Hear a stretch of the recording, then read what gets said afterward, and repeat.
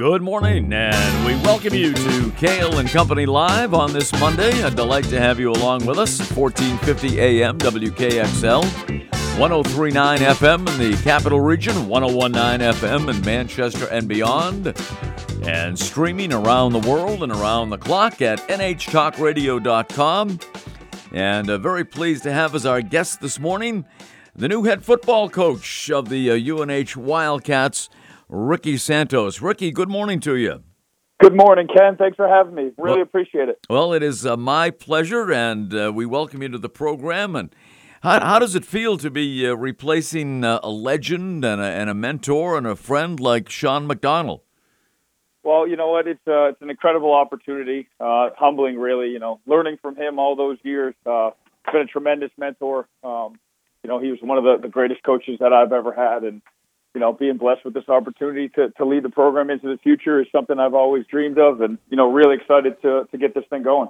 And now only a few days away from Thursday night's opener in Durham against Monmouth College. How do you assess what you've seen so far in practice from your players?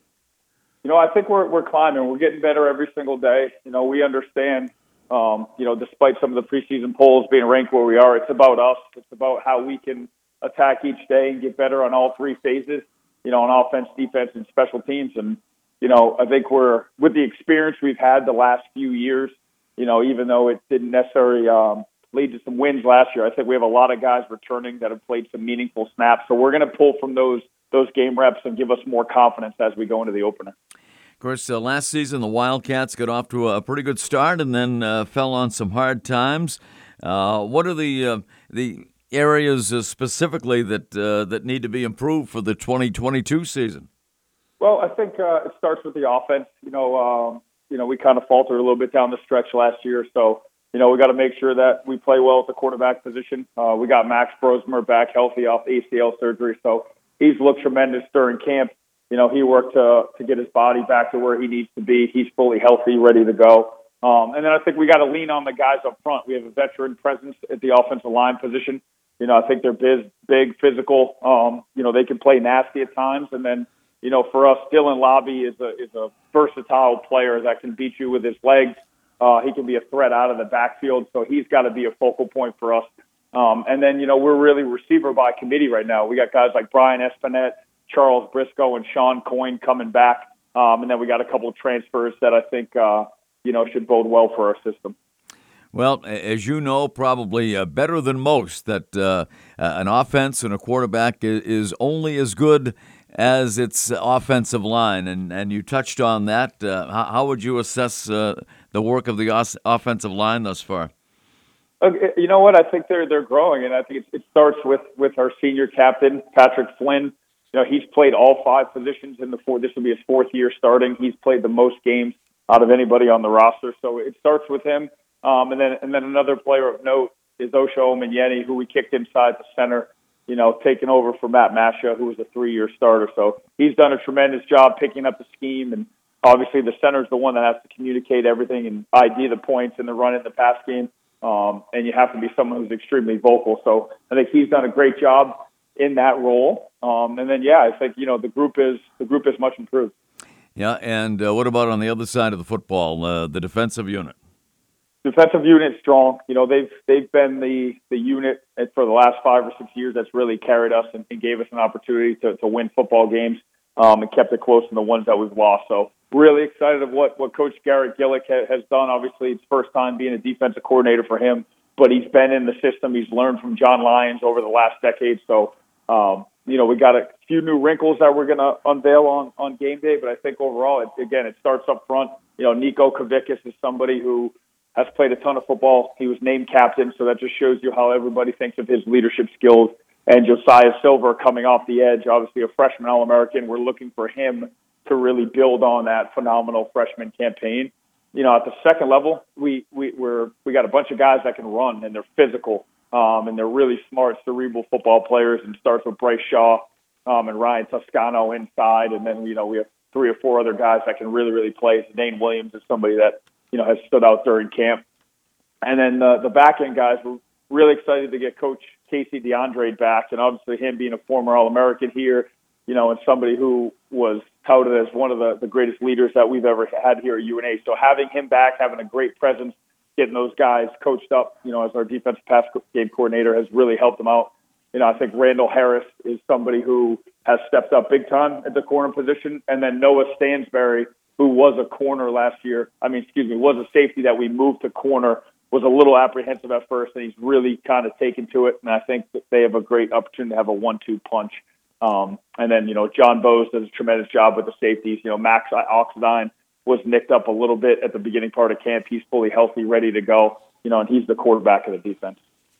Our guest is the first-year head coach of the UNH Wildcats, Ricky Santos. And for those who don't know, Ricky has some tremendous career stats at the University of New Hampshire as a quarterback. All-time leader in pass completions and passing yards, was a 3-time Atlantic 10 Colonial Athletic Association Offensive Player of the Year from 2005 to 2007. So I guess I'm going to ask you, Ricky, as a former quarterback and a very, very good one at UNH, what kind of an offense can we expect from the Wildcats this season? Yeah, we're gonna be multiple. We're gonna base out of a lot of the spread concepts that we've done in the past. But we're also gonna pull from some new West Coast kind of passing stuff that we've tweaked in the off season. We want to be a run first team because I think one of our goals on offense is to be tops in the conference and the country in time of possession. So we want to control the clock, we want to control the game, and then with that, make sure that we have play action shots off of our top runs. So, we want to be multiple. We're going to run it, but we also need to make sure we're explosive in the pass game. And I think that's one thing that we lacked last year. We've really done a great job making a concerted effort, in spring ball and this fall camp, is making sure we're taking some shots so our guys can see themselves making plays down the field. Ricky, what did you learn when you served as the interim head coach in 2019? Well, I think the biggest thing is, football isn't a game. I think it's a platform to teach life skills. So, the biggest thing that I want to do is allow our student athletes to know that they can trust me, that I'm there for them, that I truly care and love them. And I want to work the relationship aspect first. And I think if we can build that trust and we can work at it and be connected and work on the family type culture that is so important to us, if we do that, I think the wins will take care of themselves. And I think that's the biggest thing, is making sure that our guys are bought into the system. And then schematically, I think it's just making sure that we master our systems. We're students of the game.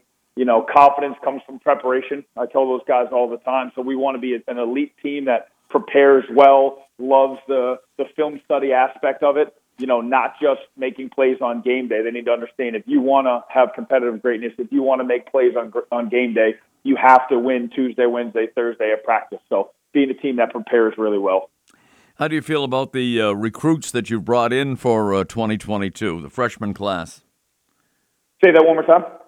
The freshman class, the recruits you've brought in, how do you feel about their progression during camp?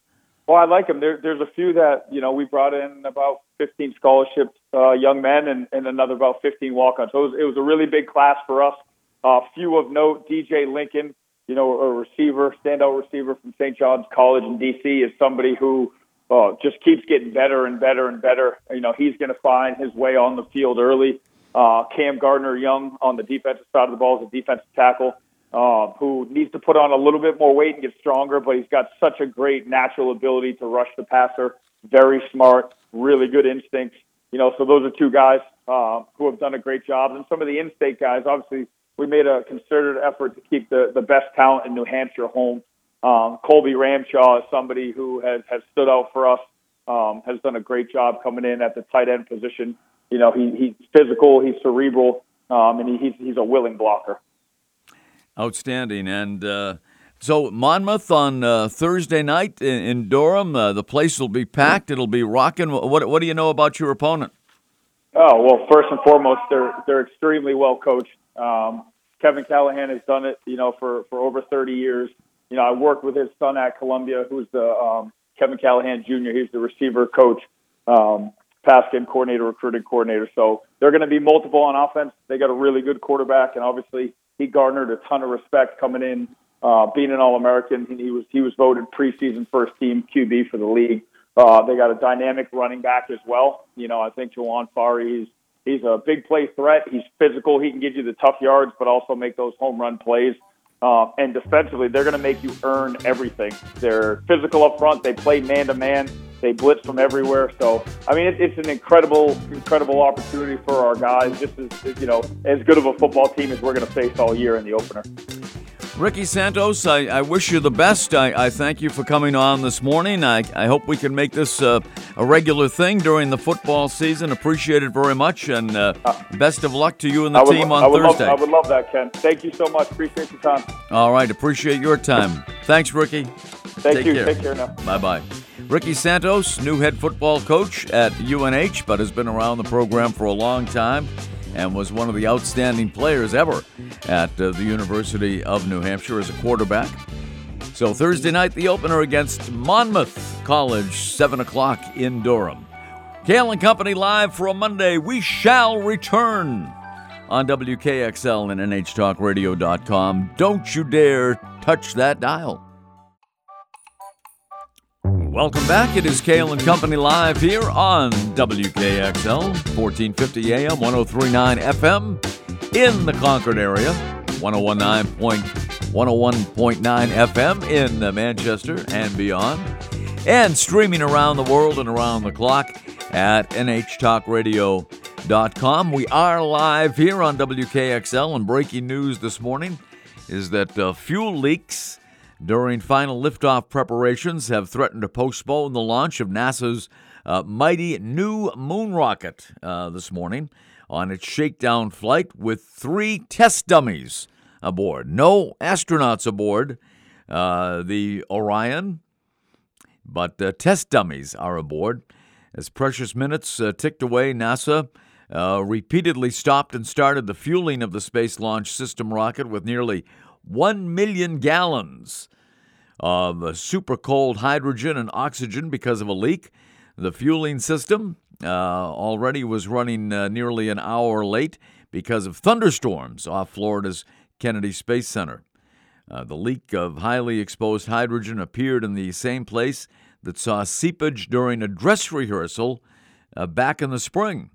Then, a second apparent hydrogen a hydrogen leak, turned up in a valve that had caused trouble in June, but that NASA thought it had fixed, according to officials.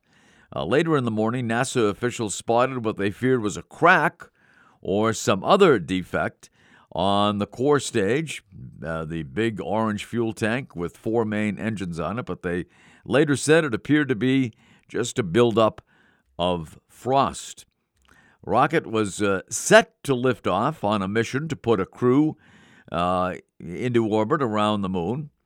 The launch represents a milestone in America's quest to put astronauts back on the lunar surface for the first time since the Apollo program ended some 50 years ago. NASA's assistant launch director, Jeremy Graber, said after the repeated struggles with the first leak that the space agency would have to decide whether to go forward with the Monday morning launch. If NASA scrubs today's launch, the next attempt would not be until Friday at the earliest. Now again, no astronauts were inside the rocket's Orion capsule. Instead, the test dummies, fitted with sensors to measure vibration, cosmic radiation, and other conditions, they were strapped in for the 6-week mission, scheduled to end with the capsule's splashdown in the Pacific in October. Even though no one was on board except the test dummies, thousands of people jammed the coast to see the rocket soar. Vice President Kamala Harris was expected to be among the VIPs. But right now, the flight is on hold. The Orion mission, part of the Artemis 1 mission, as it's called. Now, I remember, and I'm sure most of you do as well, those of a certain age anyway, when man first landed on the moon, July 20th, 1969. It was a Sunday. That's over 53 years ago, July 20th, 1969, and I'm sure if you are of a certain age, you will remember exactly where you were at that time. I was at Old Comiskey Park in Chicago at that time, watching a doubleheader between the Chicago White Sox and the expansion Kansas City Royals. And, it was the same weekend. It was the same weekend of Ted Kennedy's Chappaquiddick incident.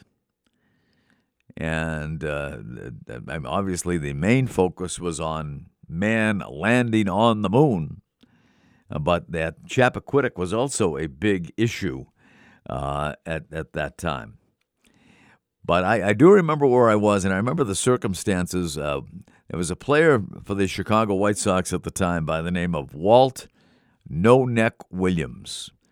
And Walt No Neck Williams was at the plate for the Chicago White Sox on this hot Sunday afternoon in Chicago. And he beat out an infield single. I remember the ball was in the shortstop hole. The Kansas City shortstop made the throw to first, but Walt Williams had his momentum carry him about halfway down the right field line. He was running hard down the first base line, beat out the infield single. He was running down that right field line, made it about halfway down that right field line, and then started to walk back to first base. And as he did, as one, the crowd gathered on that Sunday afternoon at Comiskey Park in Chicago stood as one in a standing ovation. And so I remember Walt Williams, No Neck Williams, walking back to first base with his palms extended, his palms upturned, questioning why the standing ovation for your basic infield single. And then what happened was the Soxogram, one of the first message boards in Major League Baseball, the Soxogram, center field at Comiskey Park in Chicago, had just put on the message board, "Man has landed on the moon," or something to that effect. And that was the reason for the standing ovation, and not the fact that Walt No Neck Williams just beat out an infield single against the Kansas City Royals. But he was not aware of that. He was wondering what the big deal was about his infield single, but it was not about his infield single at all. It was about man landing on the moon for the very first time. So, and I bet you knew, or you know where you were, and still recall what the circumstances were when you first heard that man had landed on the moon. But where have we gone since then? I mean, I'm talking about an incident or an event that took place 53 years ago.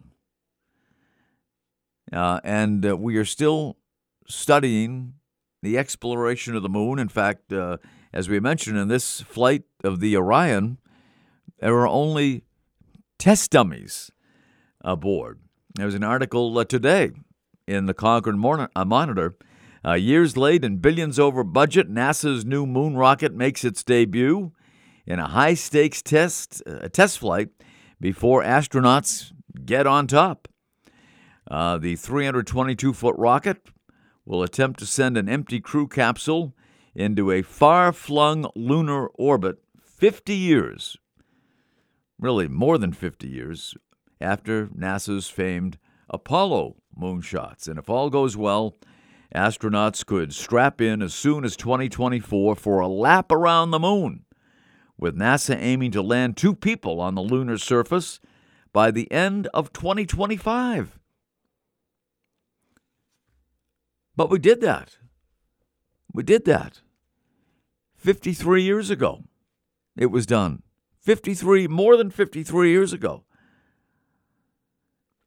It says the 6-week test flight is risky and could be cut short if something fails, according to NASA officials. And this is the Artemis 1 mission. And, of course, it was Apollo that reached the moon back in 1969. But apparently there's a lot more to be done before astronauts step on the moon again. A second test flight will send 4 astronauts around the moon and back, perhaps as early as 2024. A year or so later, NASA aims to send another 4 up, with 2 of them touching down at the lunar South Pole. You know, I would like, and we are going to do this between the efforts of myself and my producer, Kat. We are going to get an expert on NASA on the program to find out what the end game is. I mean, untold billions of dollars, if not trillions of dollars, have been spent between 1969 and 2022 on space exploration. And not that I'm opposed to it, although it is a lot of money. I would like to know what the end game is. What do they hope to accomplish? I mean, we're still talking about doing the moon stuff and circling the moon 53 years after we actually landed on it. I can't grasp it. It takes somebody a lot smarter than myself, obviously, to grasp what is going on in outer space and what NASA has been working on. So we want to get a guest on here to find out exactly the story behind the story. What is the end game? We'll take a break. It is Kale and Company Live for this Monday. Great to have you along with us on WKXL and NHTalkRadio.com. Welcome back. It is Kale and Company Live. If you missed any of the prior portions of this program, especially the section with Ricky Santos, the head football coach at the University of New Hampshire, you can hear the show again at a little after 7 o'clock tonight. We're talking about the launch of the Orion space rocket, part of Artemis 1. And, of course, more than 50 years later, Apollo, of course, still stands as NASA's greatest achievement. Using 1960s technology, NASA took just 8 years to go from launching its first astronaut, New Hampshire's own Alan Shepard, and landing Neil Armstrong and Buzz Aldrin on the moon. By contrast, and this is from an article in today's Concord Monitor, by contrast, Artemis already has dragged on for more than a decade, despite building on the short-lived moon exploration program, Constellation. 12 Apollo astronauts walked on the moon from 1969 through 1972. 12 of them, staying no longer than 3 days at a time. For Artemis, NASA will be drawing from a diverse astronaut pool, currently numbering 42, and is extending the time crews will spend on the moon to at least a week. The goal is to create a long-term lunar presence that will grease the skids for sending people to Mars. And NASA promises to announce the first Artemis moon cruise once Orion is back on Earth. And it has not launched as yet. It was supposed to have launched this morning, but it is on hold at the moment. And there is no word as yet as if it will, in fact, go off today. And if it doesn't, it will be at least until Friday before Orion goes into outer space, part of the Artemis 1 mission. Elsewhere, things that are going on. This from Fox News. White House remains mum on how it plans to pay for President Biden's decision to cancel between $10,000 to $20,000 in student debt for some Americans, or if future tax hikes will be needed to cover the proposal, which by some estimates will cost more than $5 billion, with a B, $5 I should say $500 billion. $500 billion. Despite unveiling the policy last week, administration officials have yet to clarify how the proposal will be paid for in the long term. Since the current plan calls for the government to forgive the debt, that means, well, taxpayers, us, are likely on the hook for much of the principal and interest, and on top of what is already, I should say, nearly $31 trillion of national debt. $31 trillion, and growing every second. Fox News Digital reached out to the White House multiple times inquiring how the Biden administration plans to pay for the student loan handout, or whether it was eyeing future tax hikes to pay for it. Well, one of the experts responded, Deputy National Economic Council member Bharat Ramamurthy, claimed Friday the plan is fully paid for through deficit reduction. Ramamurthy said it is paid for, and far more, by the amount of deficit reduction that we're already on track for this year. Apparently, we're on track for $1.7 trillion in deficit reduction this year. That means, practically speaking, compared to the previous year, $1.7 trillion more dollars are coming into the Treasury than are going out. And we're using a portion of that, he says a very small portion of that, to provide relief to middle-class families consistent with the president's plan. Now, we shall see.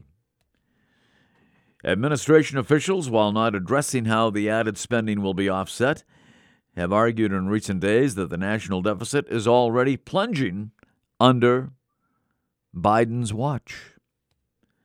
Administration officials have also claimed that the cost of Biden's student loan handout cannot be fully accounted for since it is unclear how many borrowers will opt to take advantage of the opportunity. They say it remains unclear how many individuals would have paid back the full amount of their loans over time anyway. The National Taxpayers Union Federation disagrees. The group issued an analysis earlier this week estimating that if student loan handout adds nearly $330 billion to the deficit over the next decade, as a budget model by the University of Pennsylvania's Wharton School of Business asserts, the average cost per taxpayer will be $2,085. But that could be on the low end. The Committee for a Responsible Budget puts the cost of the handouts at between $440 billion and $600 billion. Not the $330 billion that the White House is talking about. The fiscally conservative think tank in particular says the federal government will need to figure out a way in the future to make up for the forgiven loans, whether it be spending cuts or tax hikes. Much of it, the group predicts, will be via the latter, meaning in tax hikes to you and me. When broken down, the data showed the sum to be significantly more for higher income brackets, but still socket to the middle class. For instance, according to the group, taxpayers making between $1 and $50,000 annually would pay more than $158. The cost for those making between $50,000 and $75,000 is estimated to be $866 and $1,477 for individuals making $75,000 and $100,000, while those making between $100,000 and $200,000 would face costs upwards of $3,150. And earners pulling down between $200,000 and $500,000 a year would pay nearly $9,950 to cover the student loan handouts. As you know, Biden announced on Wednesday of last week plans to forgive $10,000 in student debt for borrowers making less than $125,000 annually. Pell Grant recipients will receive $20,000 in debt handouts, provided their income is below the $125,000 threshold. Administration officials claim that no individual or household in the top 5% of earners will benefit from the decision. And the White House is also extending a pause on student loan payments through the end of the year. Coinciding with that announcement is a new Education Department proposal that allows borrowers to cap undergraduate loan repayment at 5% of their monthly income, adding the cost to taxpayers of the handout. Penn Wharton's budget model estimates the total cost of the proposal when accounting for loan forbearance and the new repayment cap could be more than $1 trillion when it's all said and done. And you know how many Democrats have already separated themselves from the loan forgiveness proposal. And I don't know if it's ever going to happen. There's some question as to whether it requires an act of Congress for something like this to take place. It's going to be a long time coming, I do believe. And some Democrats, Chris Pappas for one, our 1st District Congressman from Manchester, he has separated himself from the president in handing out these loans, the loan forgiveness of $10,000 to $20,000. And many other Democrats have as well. In fact, many Democrats have separated themselves entirely from President Biden, as you well know. Coming up on a break, it is Kale and Company live here on WKXL, NHTalkRadio.com. Don't you dare go away. We will be right back.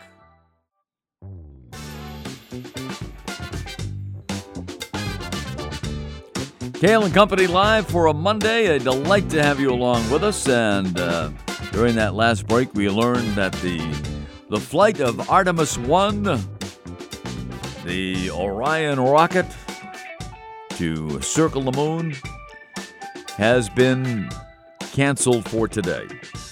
There will be no launch today, so as we learned earlier in the program, that launch will take place at the earliest on Friday of this week. So no launch today of Artemis 1, the new mission to the moon.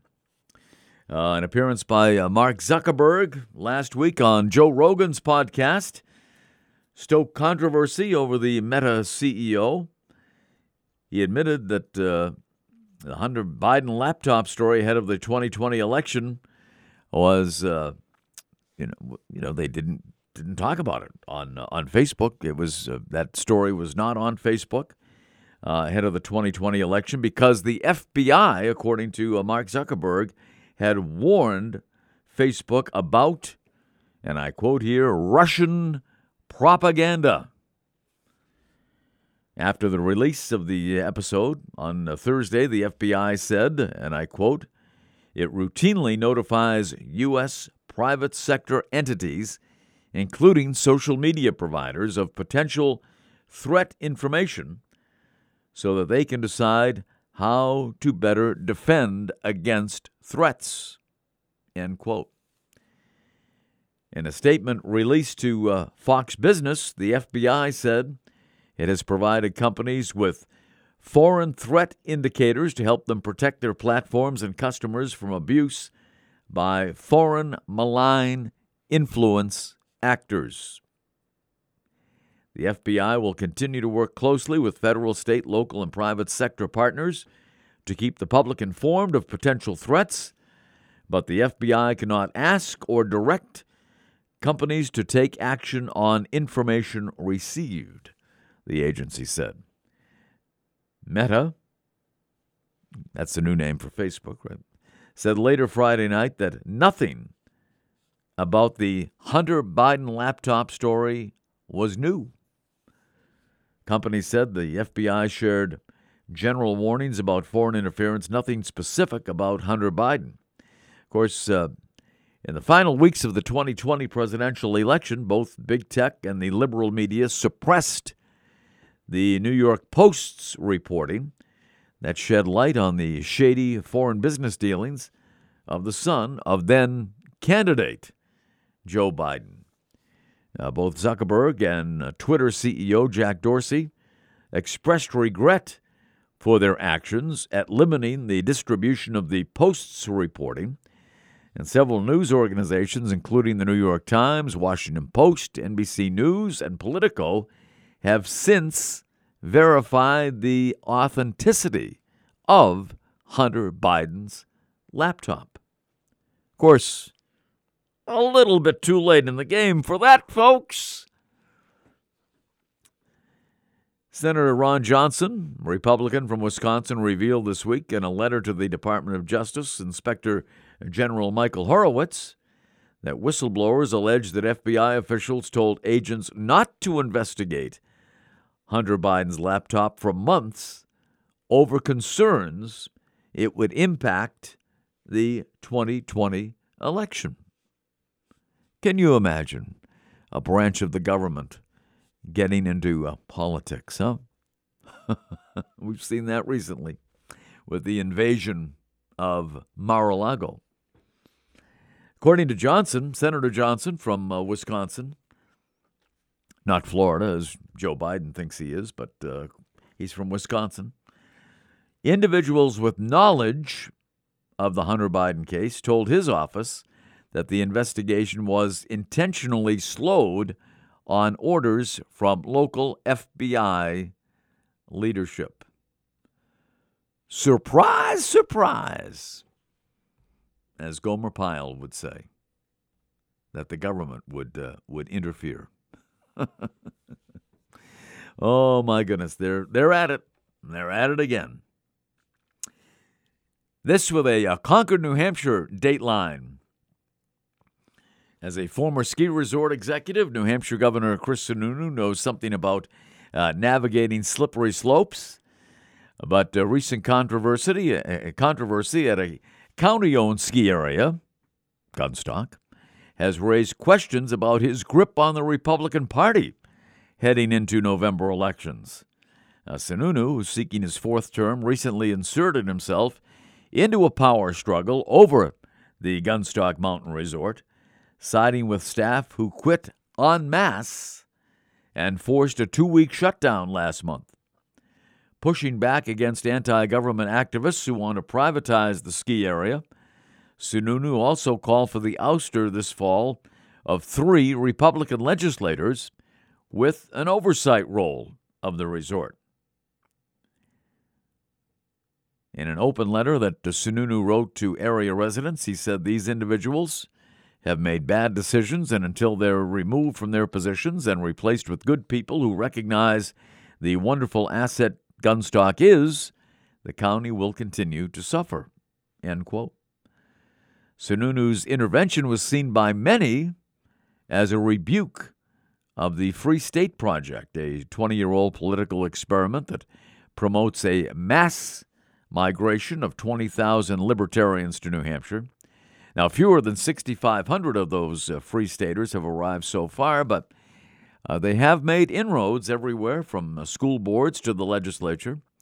What that means for Sununu, the Republican Party, and the state overall is still uncertain. But so-called Free Staters are clearly shaking things up. Linda Fowler, who's a professor emerita of government at Dartmouth College, Linda said, and I quote, in my view, the governor is barely holding on to his party in the lower chamber, and some of the crazy things they have tried to pull have damaged his reputation in the state. End quote. Fowler, in 2003, dismissed the project, the Free State Project, as a gimmick, saying it was unlikely that even 20,000 people could have a significant impact. But she also did not foresee Donald Trump's election as president in 2016 or the coronavirus pandemic.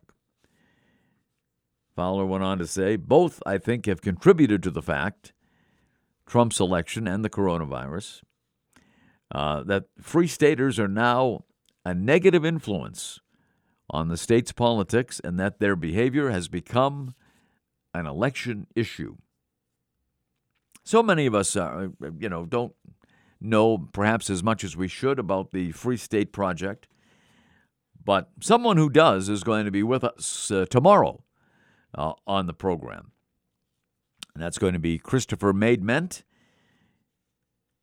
He is from Americans for Prosperity, New Hampshire. Americans for Prosperity. Christopher Maidment, who has been on the station before. So we'll ask him about the impact of the Free Staters here in New Hampshire and ask him about many things that are going on, including the upcoming primaries, which will take place 2 weeks from tomorrow, the 13th of September. About 45 Free Staters. Did you know this? That about 45 Free Staters have been elected to the legislature since 2008. And more than 20 are serving at the moment. And while that's a small fraction of the 424-member legislature, including the House and the Senate, it's enough to influence policy given the GOP's slim majority in the House. The group counts the House Majority Leader as one of its own. Members often team up with dozens of other lawmakers who make up the wider Freedom Caucus, securing victories on legislation related to school choice, vaccines, and limiting the governor's power during emergencies. So we'll talk more with Christopher Maidment about that tomorrow and many other issues. Christopher Maidment will join us in studio from Americans for Prosperity, New Hampshire. And we have more music coming your way on Wednesday, as Eric Lindbergh is going to join us in studio, one of the outstanding local musicians. I'm sure many of you are familiar with Eric's work. Dr. Barry Taylor is going to join us on Thursday. We have a lot coming up, but we want to get a NASA expert on the show to find out what the end game is for the space program. Whether it's the colonization of Mars, which we've heard about, but right now, the Artemis 1 mission is on hold because today's blast-off of the Orion from Kennedy Space Center has been canceled, and there will not be another attempt to get the spacecraft into orbit until Friday at the earliest. So that's the breaking news that we've had this morning here on Kale & Company Live, and we thank you very much for joining us for the program here on WKXL, 1450 AM, 103.9 FM in the Capital Region, 101.9 FM in Manchester, and streaming around the world and around the clock on NHTalkRadio.com. Join us tomorrow. Have a great Monday.